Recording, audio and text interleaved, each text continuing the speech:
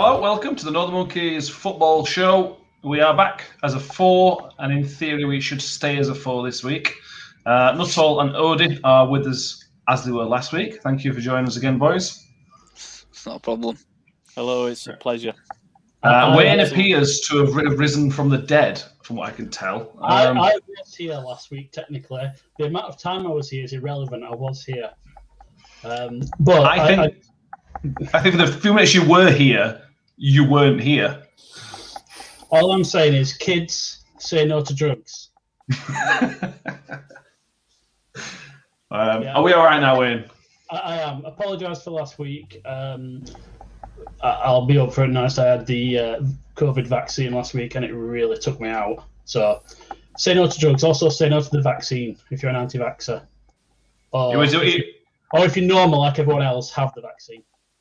You were just doing a Sheffield Wednesday from next year and getting beaten by Oxford, weren't you? You've planned that. I just come up with that. Fuck's sake. Yeah. Apologies for my lack of appearance last week. And when I was watching the show back, the bits that I didn't see, I was really annoyed because there was a lot of topics I could have got involved in. But no, so my bad. Ultimately, you'd have been wrong anyway, Wayne, so it's irrelevant. Exactly. Good to be back. Well, you join us on a week where there's not a great deal to talk about. It's international football, and there hasn't been a great deal of interesting things happen. But we'll fill the time with England seniors and under-21s to talk about, and then we'll talk about briefly the rest of Europe and see where we are. Starting with England, the seniors, 2 games. At time of recording, we played 2 games, a 5-0 win against San Marino and a 2-0 win away at Albania. Nuttall, it's coming home. Absolutely. There's no denying it. I've got a long rant about people that complain, but I'll wait until we get into it a bit. So, right. Yeah, 2 comfortable wins. Played well enough in both, in my opinion. We can't really ask for any more. 7 goals, none conceded. Have we even had a shot on target against us? I don't think we have in them 2 games. So, no.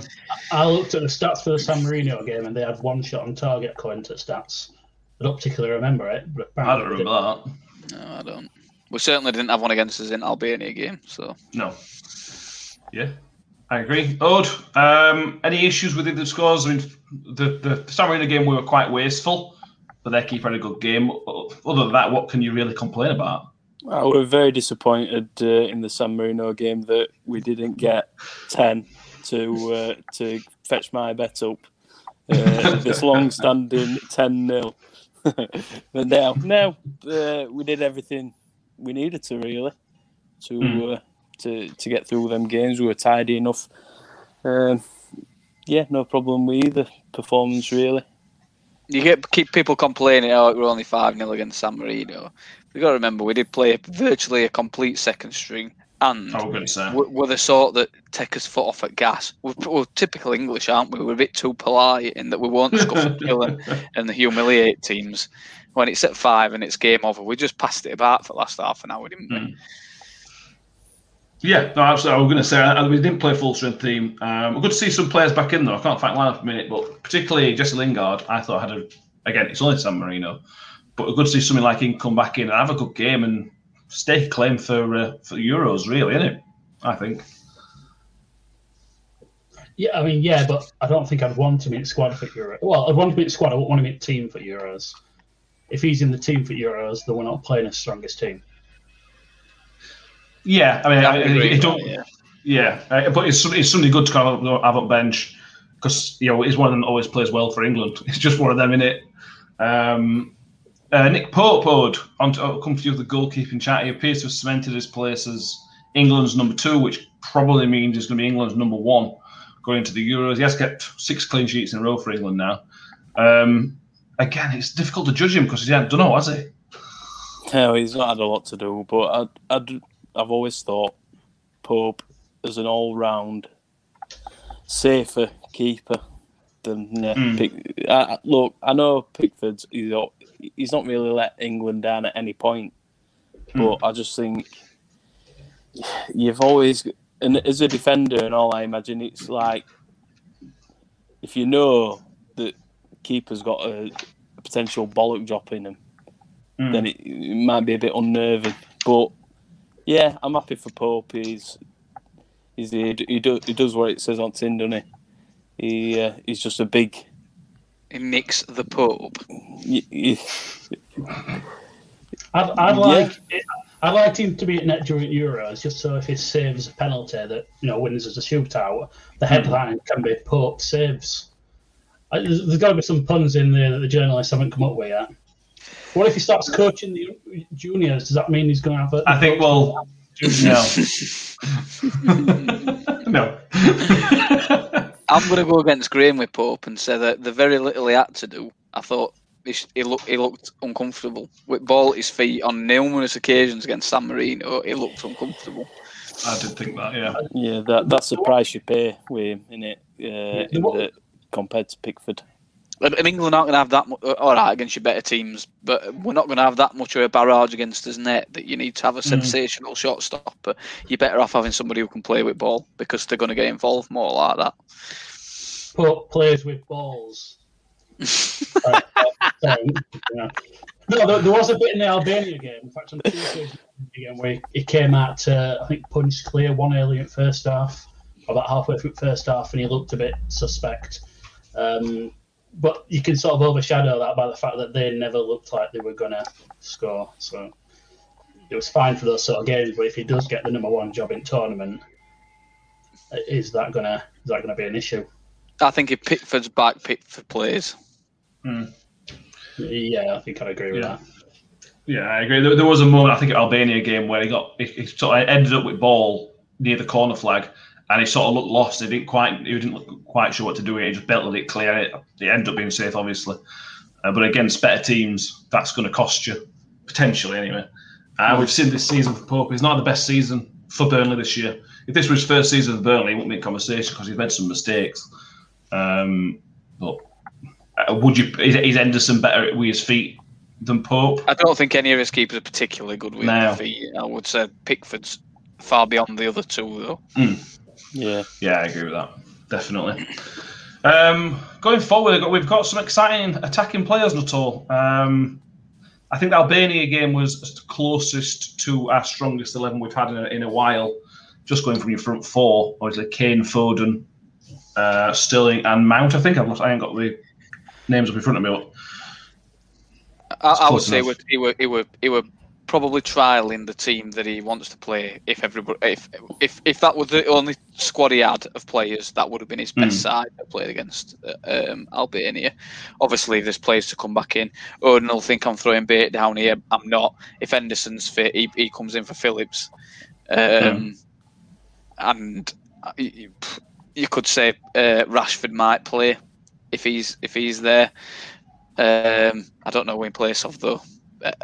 Foden didn't have the best of games by his standards, so I don't know if he's cemented his place, but he will probably get another chance against Poland. Beyond that, your only places of contention are your fullback areas, really. I would say Shaw or Chilwell, Walker or Trippier, or even James. I'm not really bothered. I think they're all of a muchness between them five. So I don't think it really matters too much who plays out of them. But yeah, strong. There's a lot of people complaining on Twitter, we only beat San Marino 5-0, we only beat Albania 2-0. Well, Albania were unbeaten in quite a few games before. They were unbeaten in 5 before last night. And the last big nations playing were France, who beat them 2-0 away. So it's not like we're doing anything out of ordinary. I know they're well down FIFA rankings, but we all know that FIFA rankings are a load of bollocks. I've been having a look through Albania's team today, and on like 8 of them playing European top divisions, not top European divisions, but European top divisions, and 3 of them playing second tier of the starting 11. If you take Wales, for example, who are 18th in FIFA World Rankings, they had 5 players that don't play in top divisions. So I think that just shows you. I was quite impressed with Albania. I thought they were pretty organised. They weren't bad. They weren't particularly good on ball, but I thought they were quite organised. They're the sort of team that 3 years ago we wouldn't have broke down. Yeah, I agree. You look at Allardyce's first game in charge with Slovenia or Slovakia, and it took until 90 whatever minute to break them down, and that's what would normally happen. Albania made that certainly the second goal, made that slight mistake, and England pounced on it and was straight away in, and it was a goal. And that's refreshing to see that we're sort of being clinical when it's really important. Against San Marino, it doesn't matter if you're clinical because it's San Marino. You're going to get another chance. Against a team like Albania, shouldn't trouble us, but they have got that ability to trouble us, and we made it look relatively comfortable. There's a couple of points. The couple of points. One, it's a COVID-affected season, so if it was early on in season, we'd got a full 2-week break. We've been pushing on for 8-9-0 possibly. We're also getting towards the competition end of the season, both in the league and coming up to Euros, where players don't want to get injured. So they're not going to push themselves that extra step to get a couple of extra goals against a San Marino or an Albania if it means they're going to miss out on European competition in summer. Other thing is what Nuttall said about Henderson coming back in instead of Phillips. I thought Phillips had 2 comfortable games without doing too much wrong, but there were 2 comfortable games against San Marino and Albania. How many times is he going to play 2 holding midfielders? I think he will. He always plays 2 holding midfielders. Yeah, he will. He will play 2 holding midfielders. 4-2-3-1 seems to be the clever way to go because you can get all 4 attackers in that you need to get in. Ideally, you want more, but we can't fit more in realistically. 4 at the back seems to be where they're going. You could argue we may need 3 at the back against better teams, maybe an extra defender in there, but then where you're going to lose that extra player from. I would be surprised to see us not start with 2 holding midfielders in every game. I suspect it's proved we conceded. I know again, Albania, San Marino. We conceded 1 shot on target in 2 games, that is that defensive rigidity. Because every time we lost the ball, we won it back straight away, which is why his possession stats were so high. I suspect we'll see more of a 4-1-4-1 as it gets towards tournament time. But we'll wait and see. What happens. I'd be surprised if he changed it. He's played that formation virtually since he came in, hasn't he? The one he's playing now. Yeah. He likes to play at least 3 up top or with a striker in front of 3, or has done. He likes to play with 2 wide men, as in Raheem Sterling, particularly Rashford, with Kane in front of them.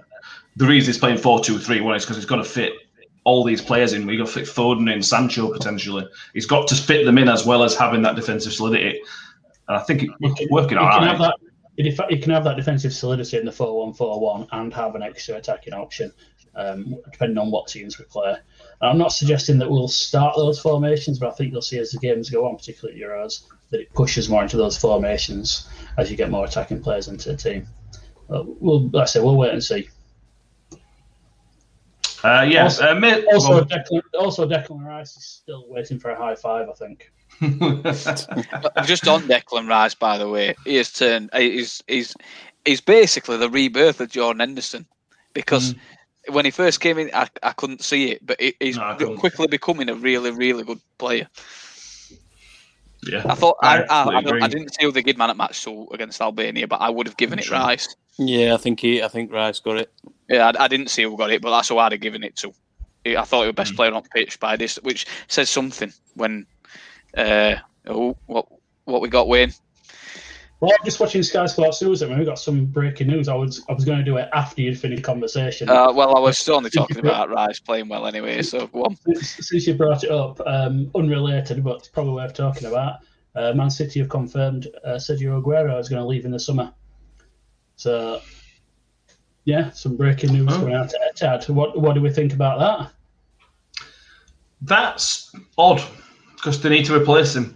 He's getting on a bit. I'm not necessarily surprised. They might spend something. They might sign Kane in summer. You never know. That's true. He's been linked with money, yeah. He's not really a certain. Go on. They might get that certain £1 million a week player that's available on a free this summer.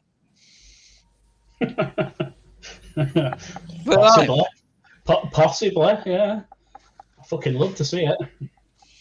Or Haaland. Haaland's always, if you're going to get a striker from Europe, he's one of the names that's always top of everybody's lists.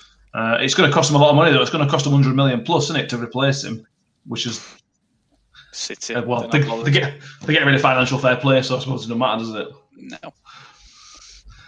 Owen, your thoughts on that? Yeah, it's sad, isn't it, for City? I think it's another one of the players that they're probably a bit like Company, but he's been a less integral part this season. His record's unbelievable for him. But yeah, it's kind of felt like they've phasing him out, and they will still need to go out and spend big money. Haaland, like you say, they will to progress. Like you said, they've coped without him this year, haven't they? So it's not to say they can't play without him. But I would agree that long term they would need to replace him. Yeah, they still don't feel the winning run they've been on this season has been unbelievable, but without Aguero, I don't think they've got the same fear factor and look like they're going to go and score 5-6 every week like they used to. I thought you always thought you were going to score no matter what. You thought Aguero's probably, especially in the big games, especially in those big games, you just thought he's going to score. He always scored against Liverpool, for example, didn't he? Yeah. It's just one of them game changers. They'll have. They're not letting him go and then thinking about who they want to get in. They'll have someone in mind and they'll probably go all out. Well, they will go all out to get the target, whoever's top of the list. For me, it's got to be either Haaland or Kane. It's got to be to replace him. You're on about the third option, but that's going to be a short-term option, I would say. That's going to be Kane's 29. Kane's 28, 29. 27. It's 27, I think. Oh, yeah, I think he's nearly 28. The thing is with Kane, it's not necessarily the quickest. So he's got another 6 or 7 years left in him, potentially. Sharing him. Yeah, exactly. 53. Yeah. And from an England point of view, it'd be great to see Kane go somewhere and start winning trophies because it just gives that extra confidence and to go learn from Pep Guardiola again. It might take him to that next level. He's already one of the best strikers in the world. So from a selfish point of view, then you get Kane and Sterling playing with each other. Kane, Sterling and Foden all in the same 11 week in, week out. That can't not be good for England. Yeah, I agree. Kane, when they were asking him last night, weren't they, about his future, he didn't really say that he was stopping at Tottenham, did he? No. If you Kane, why would you? You want to be winning trophies. If he is one of the best strikers in the world, which I think we all agree he is, if he stays at Tottenham for his rest of his career, he might end up with a League Cup, or that's it. What else are Spurs realistically going to win? I agree, and he can pretty much get paid whatever he wants at City, and we're getting rid of FFP. They'll pay him anything, upwards of 500k a week. Yeah, take the offer. I would. You can play at the top of your game, win the top titles, and get the top wages without having to go somewhere stupid and get it. No brainer, if you ask me. It can't be a loyalty thing. He's an Arsenal fan that signed for Tottenham. It can't be a loyalty thing. Yeah, I think he wants to stay in England. I think he wants to break the Premier League record, doesn't he? So I wouldn't expect to see him go PSG or all that because he's already said he wants to break the record, hasn't he? Anyway. Briefly back to England before we move on properly. Mason Mount already had 2 good games, and there's another one of them that I wasn't really a big fan of him. I'm not completely sold on him, but again, every time he plays for England, he either scores or is important to something that good that happens on the pitch. He's like a Peter Crouch kind of player. He's just brilliant every time he puts the England shirt on. Can't complain with his performances these last couple of games. He's looked good, but he's got to look good with the position he's in, with the abundance of quality we've got in them positions. I think he'll be going winning. He'll be going in summer. So it's one of them. I won't be disappointed to see him start either. No, he's steady in here, and I think he's one of these that obviously Lampard trusted him. I think Southgate does. I think Southgate is another one that Southgate trusts, and it's like Tuchel seems to as well. Yeah, and it's one of these like, all right, they're going about Grealish should be playing in place of Mount, but it can be explosive. It can have these moments, but I don't think he's got that consistency in his play. I don't even know how to put it across really, because he's obviously a really good player, but it's just Mount's a bit of a safer option, I think, than Grealish is, while still being a really good player. I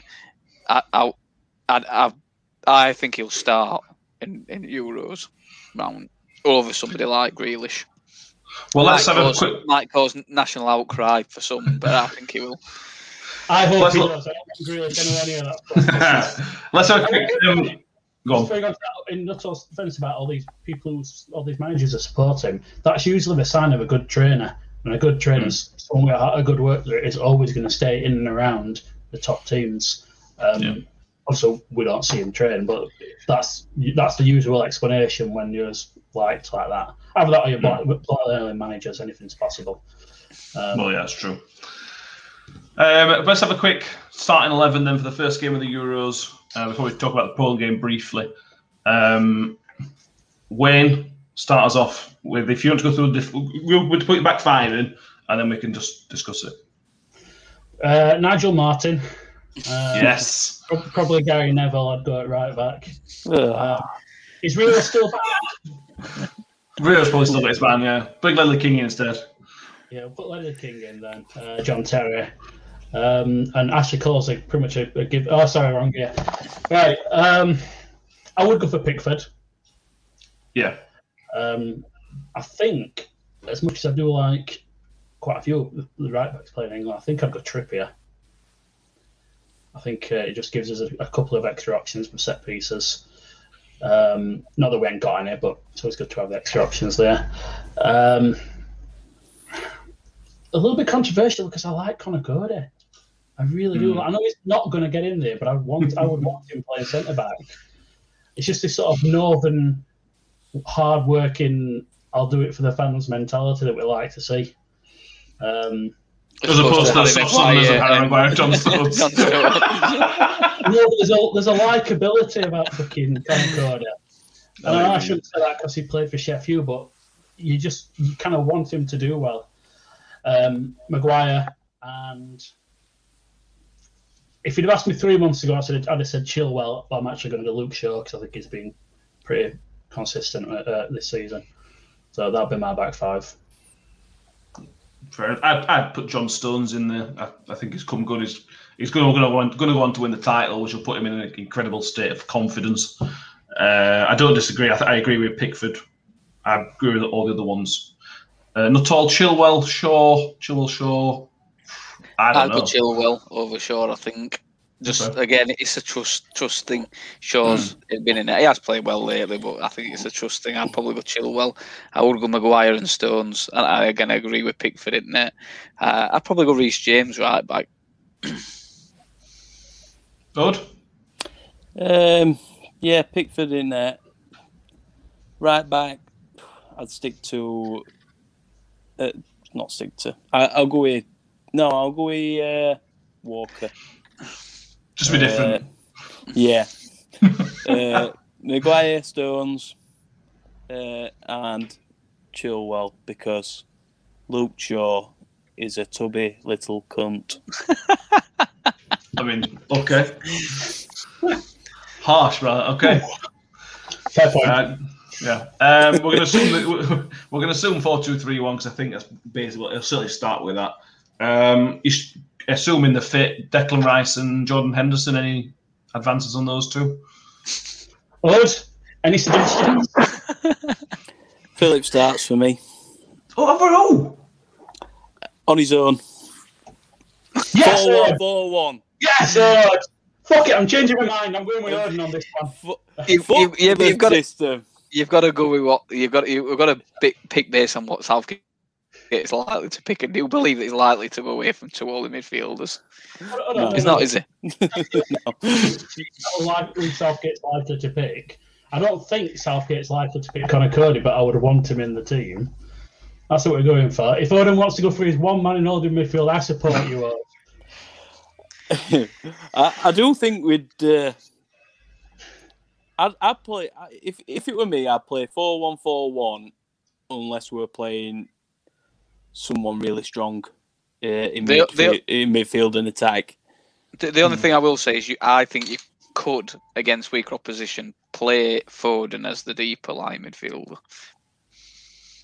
Yeah, as one of them. As a more attacking option, obviously, but he can play deep as well, can't he? Mount could play deeper, can't he, as well, though? You could drop Mount a bit deeper if needs to be. So Odin's playing Calvin Phillips. Yep. Fuck's sake. I don't know how we bother. Just John Joe Shelby we here. Real shit. Well, the thing is, right, England haven't seen the best of Calvin Phillips. And I don't think they will in that system. Even though he's been tidy in them games. But with all due respect, they're not to build a fucking side around Calvin Phillips for England. No, I'm not saying they will. That's why I'm saying England won't see best of. How high can Calvin Phillips go? How do you think? What type of team can he play for? Assuming that Leeds aren't going to win league, which obviously not. Why would he look anywhere else? Why would he want to go anywhere? Why would he want to go anywhere else, Lexi? I don't recall getting a trophy for finishing 10th. Right. Shut up. Listen, you've never been. You can only dream at heights we're at now. Never mind where we've been. So keep it short. Oh, excellent! I love it. I love how offended he gets. No. I'm changing my mind. I'm going with one man in holding midfield, and because I agree with Odin, Jordan Henderson. Fair enough. So we all agree that go on. We've got in them three, right? In all seriousness, we have got three, all very much capable in that role, and all I'd say close to the top of the game. I tend to agree, and genuinely, I think that if one of those got injured, it wouldn't change what the outcome of this tournament is. We wouldn't say, if Declan Rice gets injured, we're not going to win it because of that. Because and if I know to put the one in, I think not all disagrees. I do disagree. I know you think I'm just baiting, but I don't think he's on the same level as Rice and Henderson, personally. That's not me baiting you. It's just my opinion from what I've seen. I don't think he's as good. And you're entitled to your wrong opinion.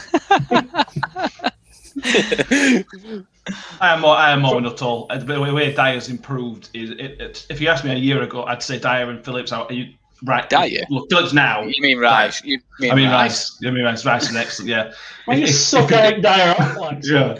If you're comparing Calvin Phillips now to Rice a year ago, for example, I don't think there's that much to pick from him. But Rice has come on ridiculously, and Henderson. You can't. He's our strongest midfielder. So from that point of view, you've got to go those two. But that's assuming Rice continues. He might fall off from now to end of the season and might turn shit for summer. But I think I'm right now. I've got to go with Nuttall on that one. Surprisingly, disappointed in you. To be fair, this next four is the most interesting. I think we could all have a different opinion here. Next five. Or five if you're to, yeah. So four, we can fit them in how you want, I suppose. But for me, Kane and Sterling are first two names on the pitch.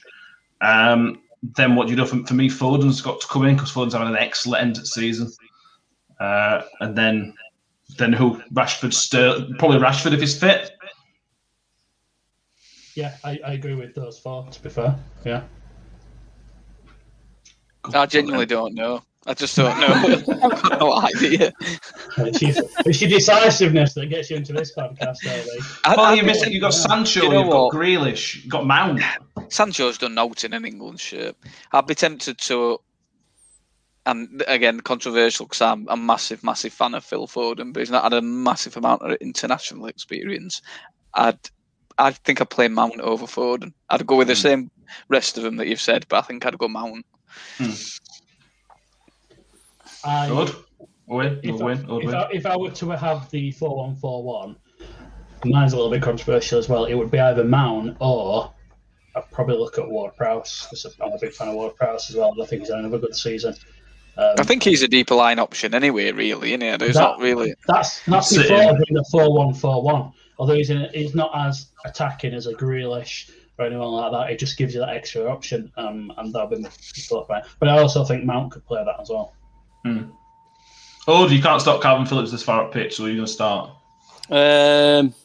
Luke Ayling. Rafinha. Jimmy Floyd Hasselbank.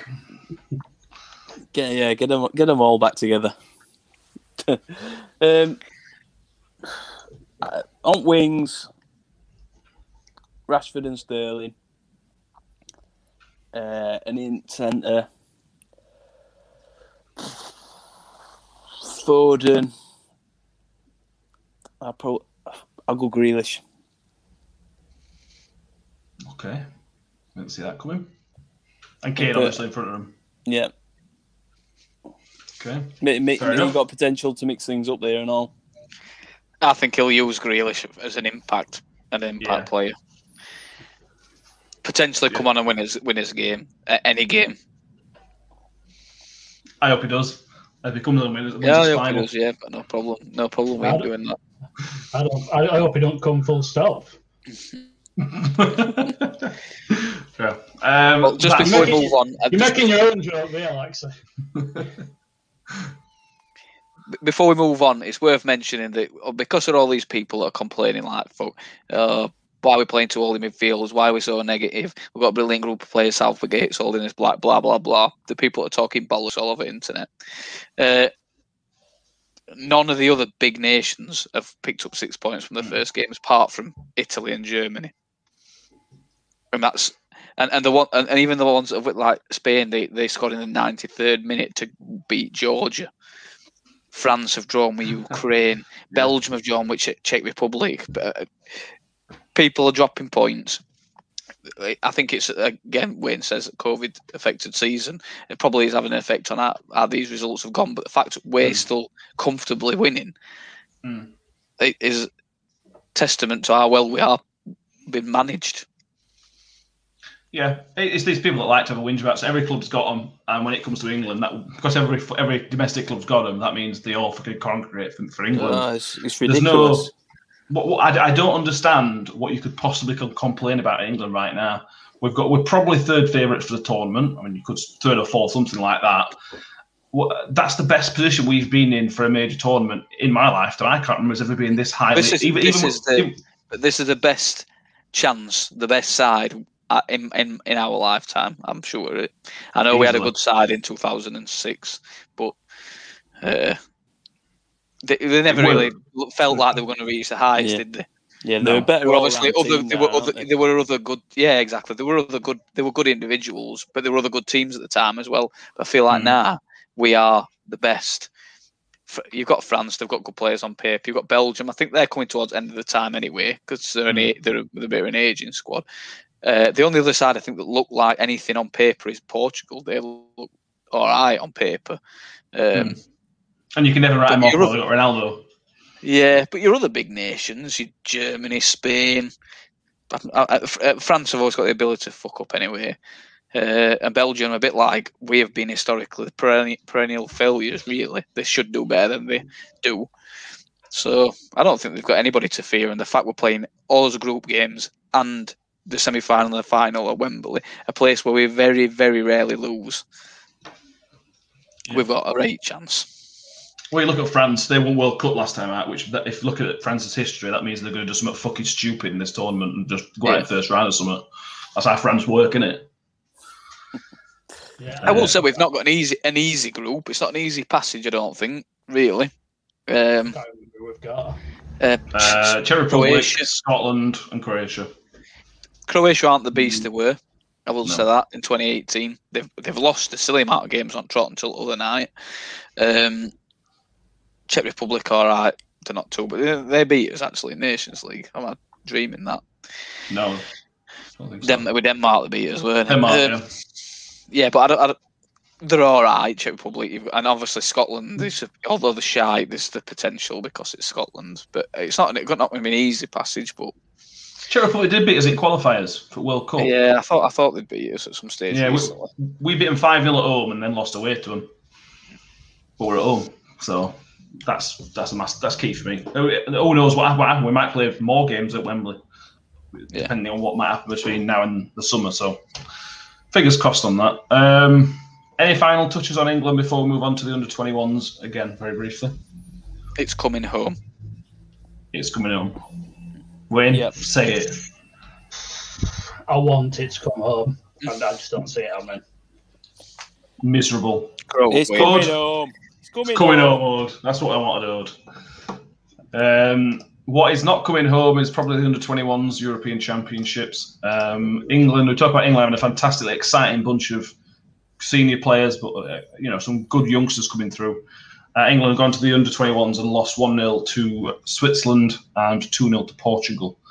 I don't really understand. I watched most of the Portugal game, and it was very, very, very, very poor. We talked about this before we started recording. The starting 11 from Sunday night, it left out Max Aarons, Todd Cantwell, Curtis Jones, Eze, and Dwight McNeil. Now, other than Aarons and Cantwell, who you could argue are good enough for the Premier League, the other ones are Premier League players. It's baffling, Wayne, that these players aren't playing at these supposedly big games. I wonder if there's been sort of some direction from above that's telling him to not pick those players, because that'd be the only reason he wouldn't be picking them. Either that, or, I mean, I've never thought I'd say this, but maybe Eddie Boothroyd is incompetent. Well, hang on. Maybe. That's the only explanation, isn't it? Let's be fair. Unless you're getting pressure from someone saying not to play these people, I don't want them injured, need them for running, whatever it might be, there would be generally no other explanation. And Cantwell doesn't play in the Premier League, just for the record. No, I said him and Aarons don't play in the Premier League. I said that you are arguably good enough to play in the Premier League. Okay. Sorry about my road bike infestation outside. I did report it to Wayne on Friday night. What do you mean to do about it? Chase some fucking down. Piss poor.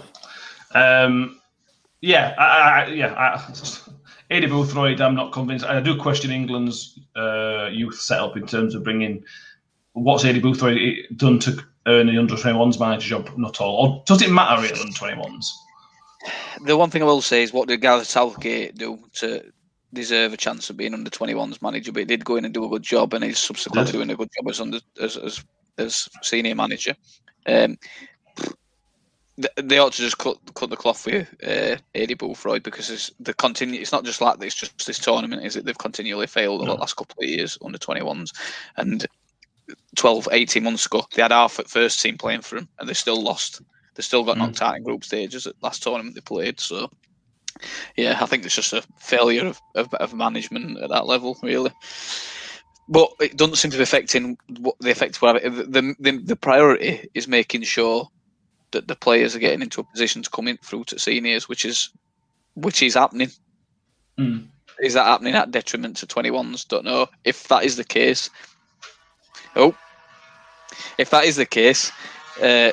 I'm not bothered really. Well, like the 21s can. I know I can't. No, not at all. Can you ask your wife to stop playing a remote control car through your kitchen? That's all I can hear. If the 21s are failing because of the success of the senior team, then does anybody really care? No. But I would probably suggest it's management failure at that level that means they're so crap. The under-21s are looking. I looked earlier at the sort of percentage wins in qualification for under-21s compared to the senior team, and wins percentage for qualifying and the major tournament is very similar. Under-21s win 69% of games, whereas the seniors win 67% of games in qualifying. In a tournament, Euros, 34% win ratio for the under-21s, 32% wins for the senior team, which is pretty low actually. I was surprised how low that were for the senior team. Ode, I know you will tell us your thoughts on Eddie Boothroyd first, and then tell us about under-21s. Well, what's he done? Like, like Nuttall said, what's he done to deserve that job? He's got Watford promoted in 2006 when they beat us in playoff final. Other than that, what's he done?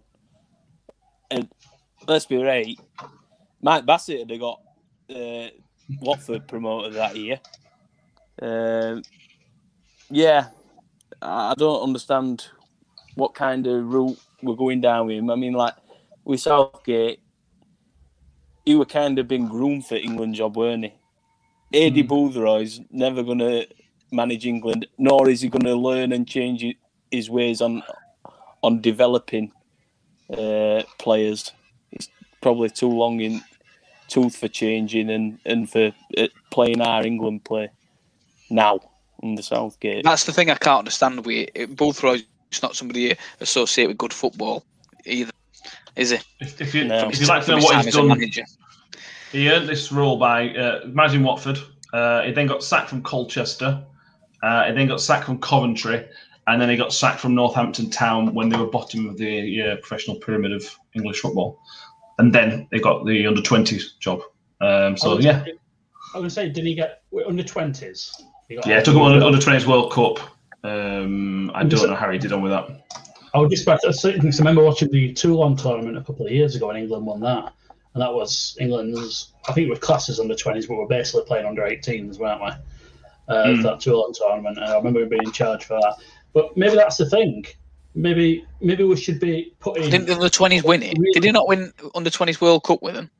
Yeah. No, he wasn't in charge of them then. Oh, right. But that's the thing. What we should be doing is we should be appointing really poor League One and League Two managers to England roles. So, sack Eddie Boothroyd, get in Simon Grayson. You know that doesn't count. Right, Neil Redfern, he's in charge of Sheffield United women's team now. He's more qualified as a manager than Eddie Boothroyd. It's because he's done a lot of youth work. He built his way up there, Redfern, doing youth manager's job. And he did, yeah. Yeah. And Lame Duke saying but you know where I'm coming from though. It's like you could reel off a shitload of names that are probably better qualified. I wonder how important under-21s is, because if you're good enough, you can be up to 23 to qualify for under-21s. If you've got a 23-year-old and you're not in England squad, there's a reasonable chance, percentage-wise, you're not going to get into England squad. Because if you were good, you'd be in by then. Does that make sense? You know what? James Milner. And it was I think that's part of the problem, is that if you're playing in the under-21s, then you're either playing at the top of your game, which you should be at 21, 22, 23, or you're not quite there. And maybe that's the difference between playing England's 18s, 19s, 20s when they are quite hungry to win, because they're not playing first team football, to the point where they get to under 21s, realise that they're not going to get picked for Euros this summer, and think, well, what's the point? I'll have a summer off instead, because there's always a chance of getting picked next winter. But just sort of backs your point up really. That I'm just on that under 20s World Cup winning squad from 2017, so 4 years ago. You would probably expect most of them to have made the move now into senior setup. I highly doubt there's anyone in there that's actually a big time player these days. The only people in the squad are Dean Henderson and Dominic Calvert-Lewin. None of the others play for England. Wow. Yeah, so I remember Brooks, who was now at Bournemouth, he were in that squad, weren't he? George was in the squad. He's Welsh, isn't he? They were Toulon ones. Oh, sorry, I thought we were looking at Toulon. All right, never mind. No, looking at the under-20 World Cup winners. The only other ones that have even had call-ups are Tamori. Has Lewis Cook had a full call-up? I can't remember. I think he had a cap, hasn't he? Yeah. And that's it. Rest of them are just nowhere. Brooks definitely played for England in that Toulon tournament, I remember. Yeah, he did. He did in the Toulon tournament. And then went to Wales? Yeah. Okay, fair enough. Border England, talking England now. Still international footballs. Like Nuttall's mentioned, there were some interesting results. The big result, though, was Republic of Ireland. Luxembourg have one of their biggest results in the history. They did draw with France in the lead up to 2018 World Cup, which was obviously a great result. But to win is fantastic. Ode, it's sort of a good story, and also we can laugh at Ireland. Yeah, the side I was looking through before we came on, and the side that Ireland's got and what they started with last night, majority of them are championship ability players, and some of them obviously playing Premier League, but it's a weird one, isn't it? It's a weird one, that one. I know we had a tweet earlier, didn't we, from someone saying it's been in making for years. Has it? Something like that. They've always been kind of average for the last, as far back as I can remember, last 10 years, I'd say, at least. They always had a couple of really good players in there, a couple of them. And like you said, mentioned, I don't even know, keeper Bazanu is Ireland's keeper I've never heard of. Josh Cullen in midfield I've never heard of. Jason Knight, is Jason Knight one at Derby? Yeah. I've heard of Josh Cullen and all. I feel like he's in Championship. Dara O'Shea is a centre-back, and again, I don't recall that name either. It sounds like a regen sort of name, Dara O'Shea. No, bizarrely, Josh Cullen plays for Anderlecht. Oh. Odd. Dara O'Shea plays for West Brom, but doesn't appear to play very much. It's on loan. Yeah, we don't play very much anyway. Comedy result for me. I enjoyed the result. Wayne, thoughts on it? Is that the worst result by what we'll call home nations team that we've had in our lifetime? I'd suggest that England losing to Northern Ireland could have been worse. Luxembourg. Northern Ireland were low down rankings at the time we lost to them. That was the first win for Luxembourg since Wim Fledermaus scored to beat Turkey 2-0 and put England through to the World Cup in Brazil. Okay. What I will say about Luxembourg, they have massively improved. Like I said, they got a draw against France. They're not the mugs that they used to be. I think they're mostly professional. They're still a bad result. They've probably been recruiting French players, haven't they? That aren't quite good enough. It's like Jamaica. Yeah, that's right. Yeah, I agree. It begs the question, but a lot of people mention about San Marino. Should San Marino be in the major qualifying rounds? We talked about this the other day, not all. Luxembourg are an example of keeping them in, and they can pick up some results. The thing is, I suppose they're close to Italy. The thing is with Luxembourg, it's within a country, innit? It's within France. Whereas San Marino's a separate place, innit? Is it? Or is it within Italy? I don't fucking know where it is. I'm saying that. Is it an island, not side of Italy? No, it's not Ireland. Or is it within it? Fair enough then, yeah. Don't see any reason why they couldn't do it as well. But do Luxembourg have a second-hand car salesman playing for him? Possible. I can search Luxembourg jobs if you like. There's going to be a lot of jobs in Luxembourg for a tax haven. same as Liechtenstein.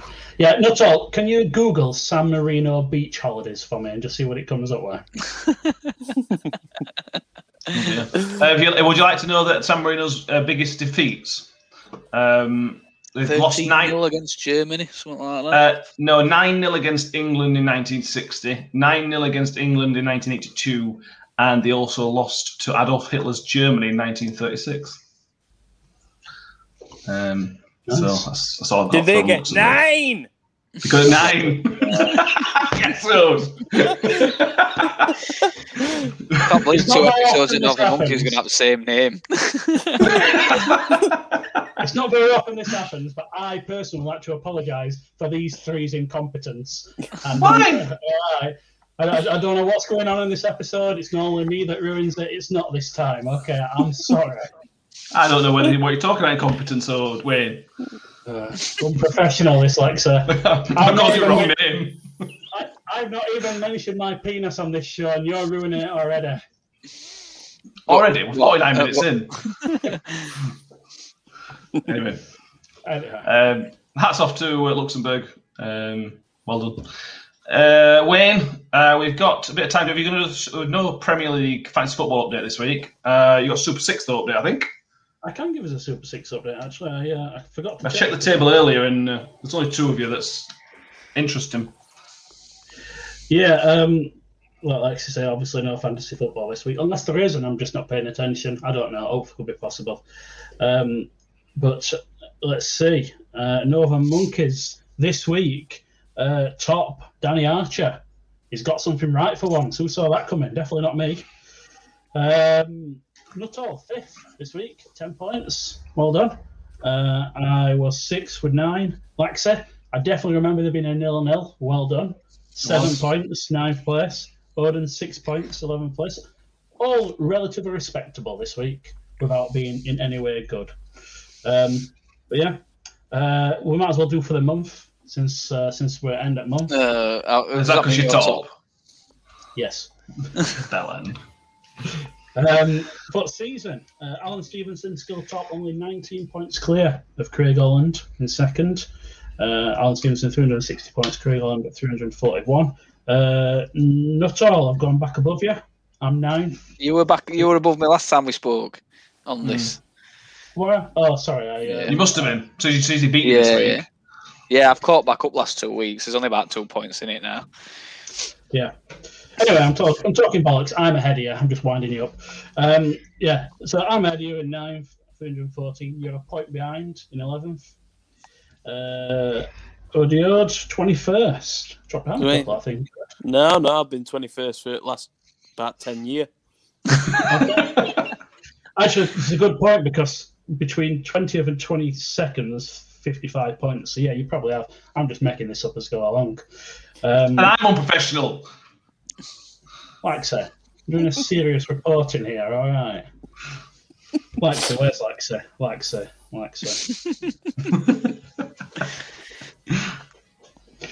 for your second bottom. Well done, mate. I'm closing on third bottom, though. Well, you're only 2 points behind third bottom. There you go. But then you're 26 points behind fourth bottom. So you're going to have to do something here, mate. Bottom three actually get relegated to Northern Monkeys 2. Yeah, so meddling again. Yeah. So Alan Stevenson top. Oh, it's getting really tight. You could not end the season. Craig Holland closing in on him. You see 19 points. It's a big lead at this stage. Yeah. That's only really 3 weeks that can turn around. That's 3 bad weeks for one and 3 good weeks. Yeah, there's only 8. There are only 8 full fixture weekends left.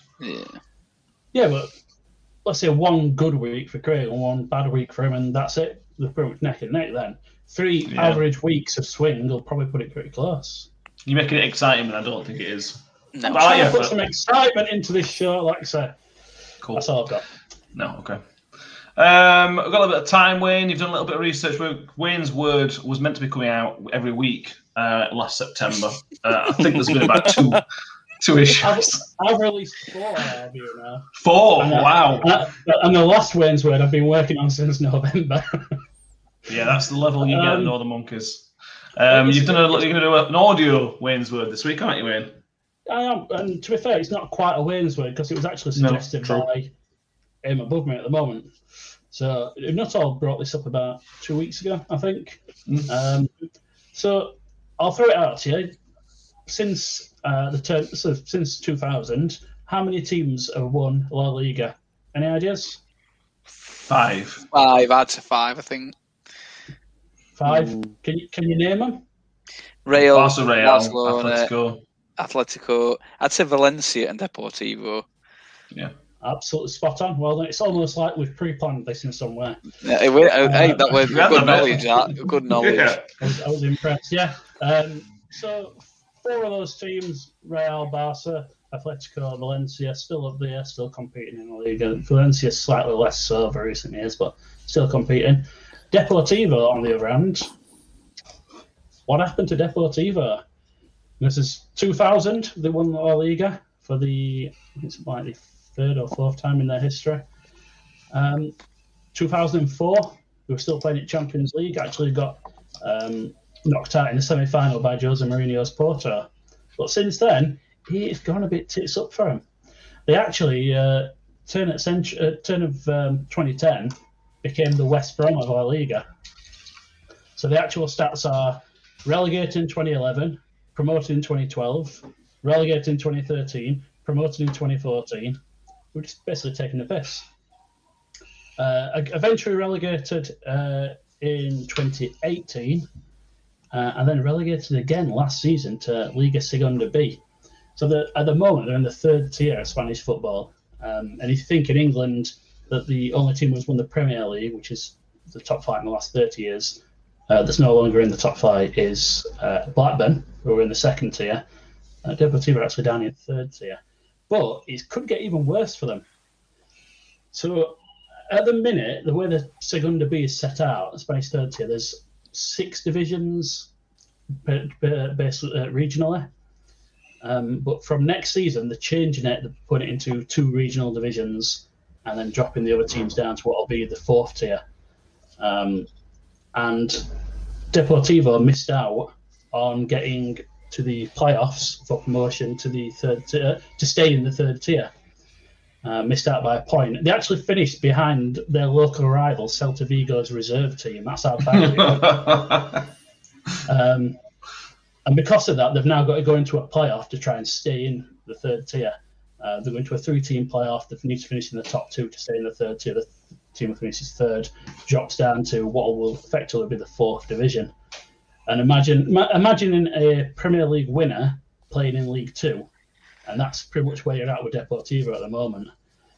And it's like Leicester. It's like saying that Leicester, because obviously Leicester had a couple of Champions League forays. It's like saying that by 2025 they'll be in League 2. It's absolute madness. And they've had some pretty decent players over the years. Back in 1990s, when they sort of revamped Deportivo under the the Spanish love a name for a style of football, like the Galacticos at Real and the tiki-taka generation at Barca. They had what they called the Super Depo generation. So they had players like Rivaldo, Savici Jukanovic, Nuno Espirito Santo, a few other decent players in there. Bebeto, the former Brazilian international. All managed under John Toshak, famous in Deportivo for saying in a press conference that he needed more bastards in his team, and then was forced to resign. Well, resigned. I'm not too sure which one it was, because the fans were chanting "bastard" at him during games. So, really came back to bite him on the ass. Rivaldo, they signed for about 7 million, the equivalent of 7 million, and sold him for best part of 30 million. What a bit of business, but they've just financial mismanagement, going for the wrong players over the years have really gone downhill. And to imagine a team like Deportivo playing in the 4th tier is, I suppose it's a little bit sad, to be honest. I mean, Odin, didn't you all play them in early 2000s in Champions League?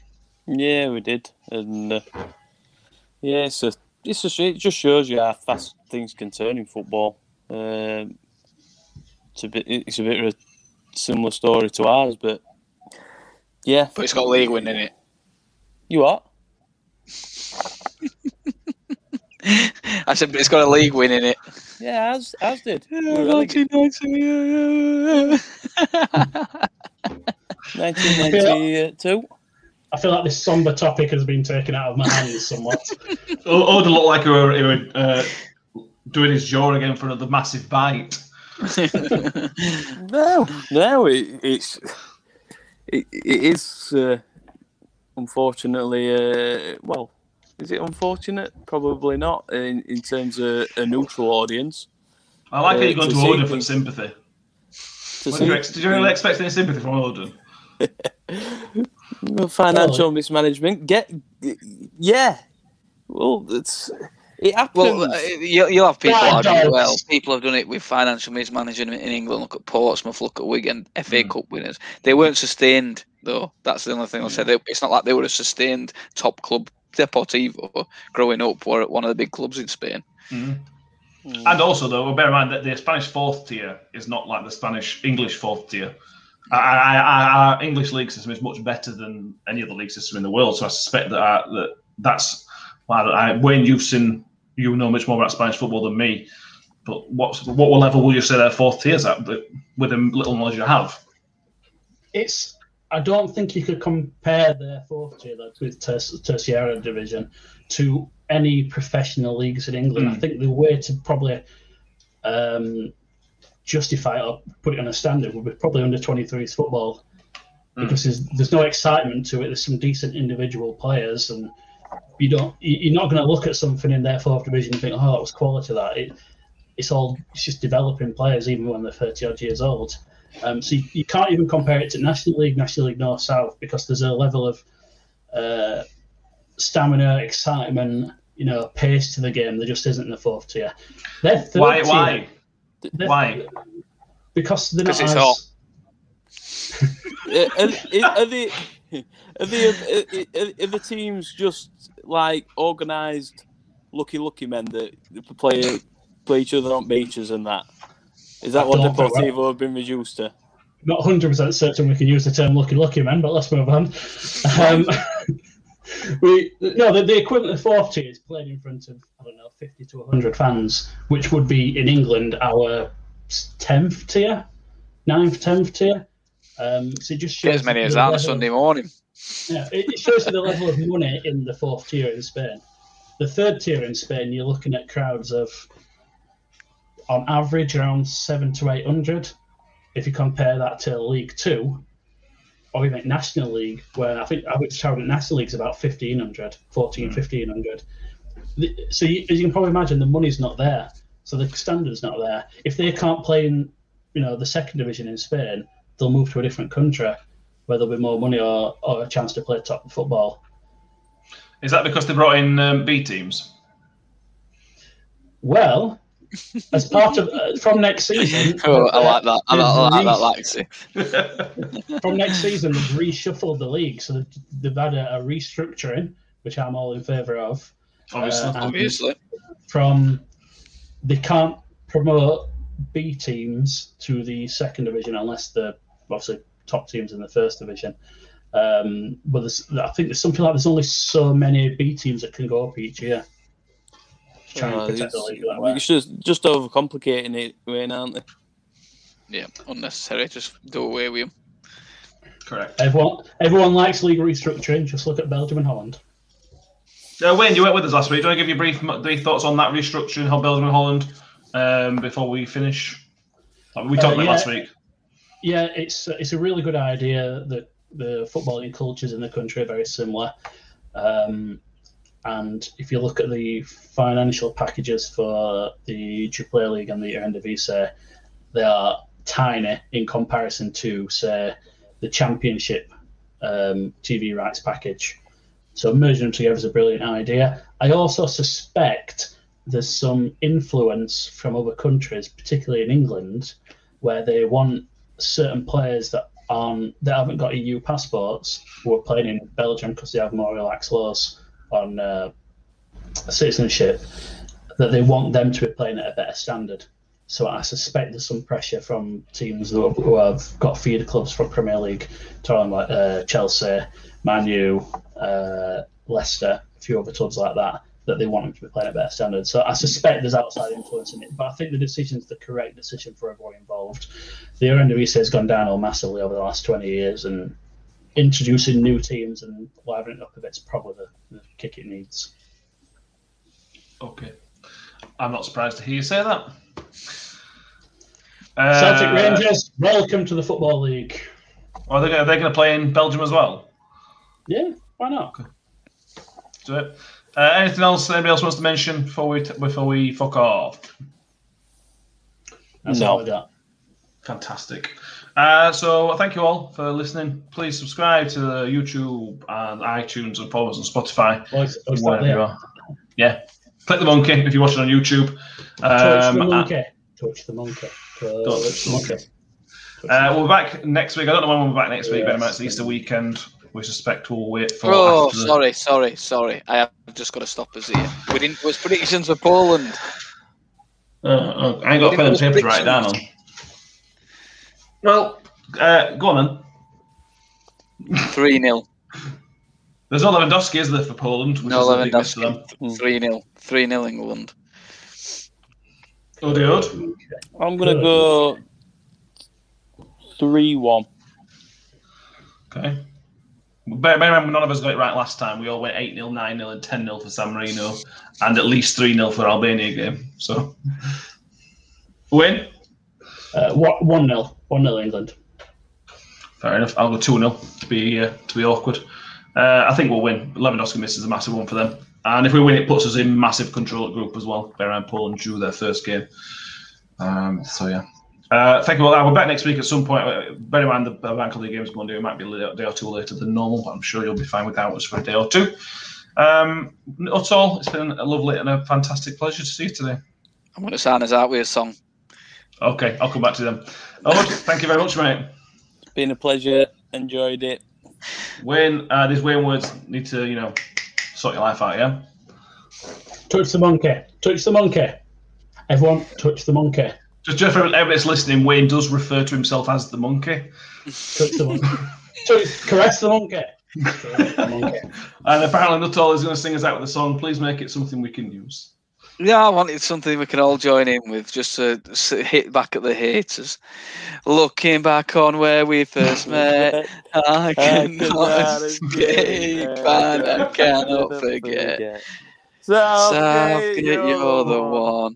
You still turn me on.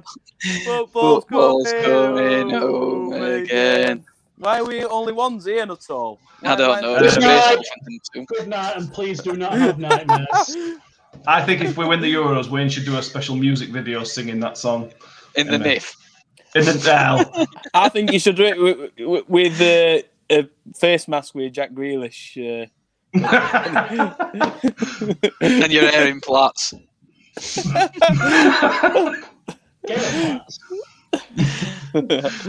been lovely, guys. We'll see you all next week. I hope you enjoyed that.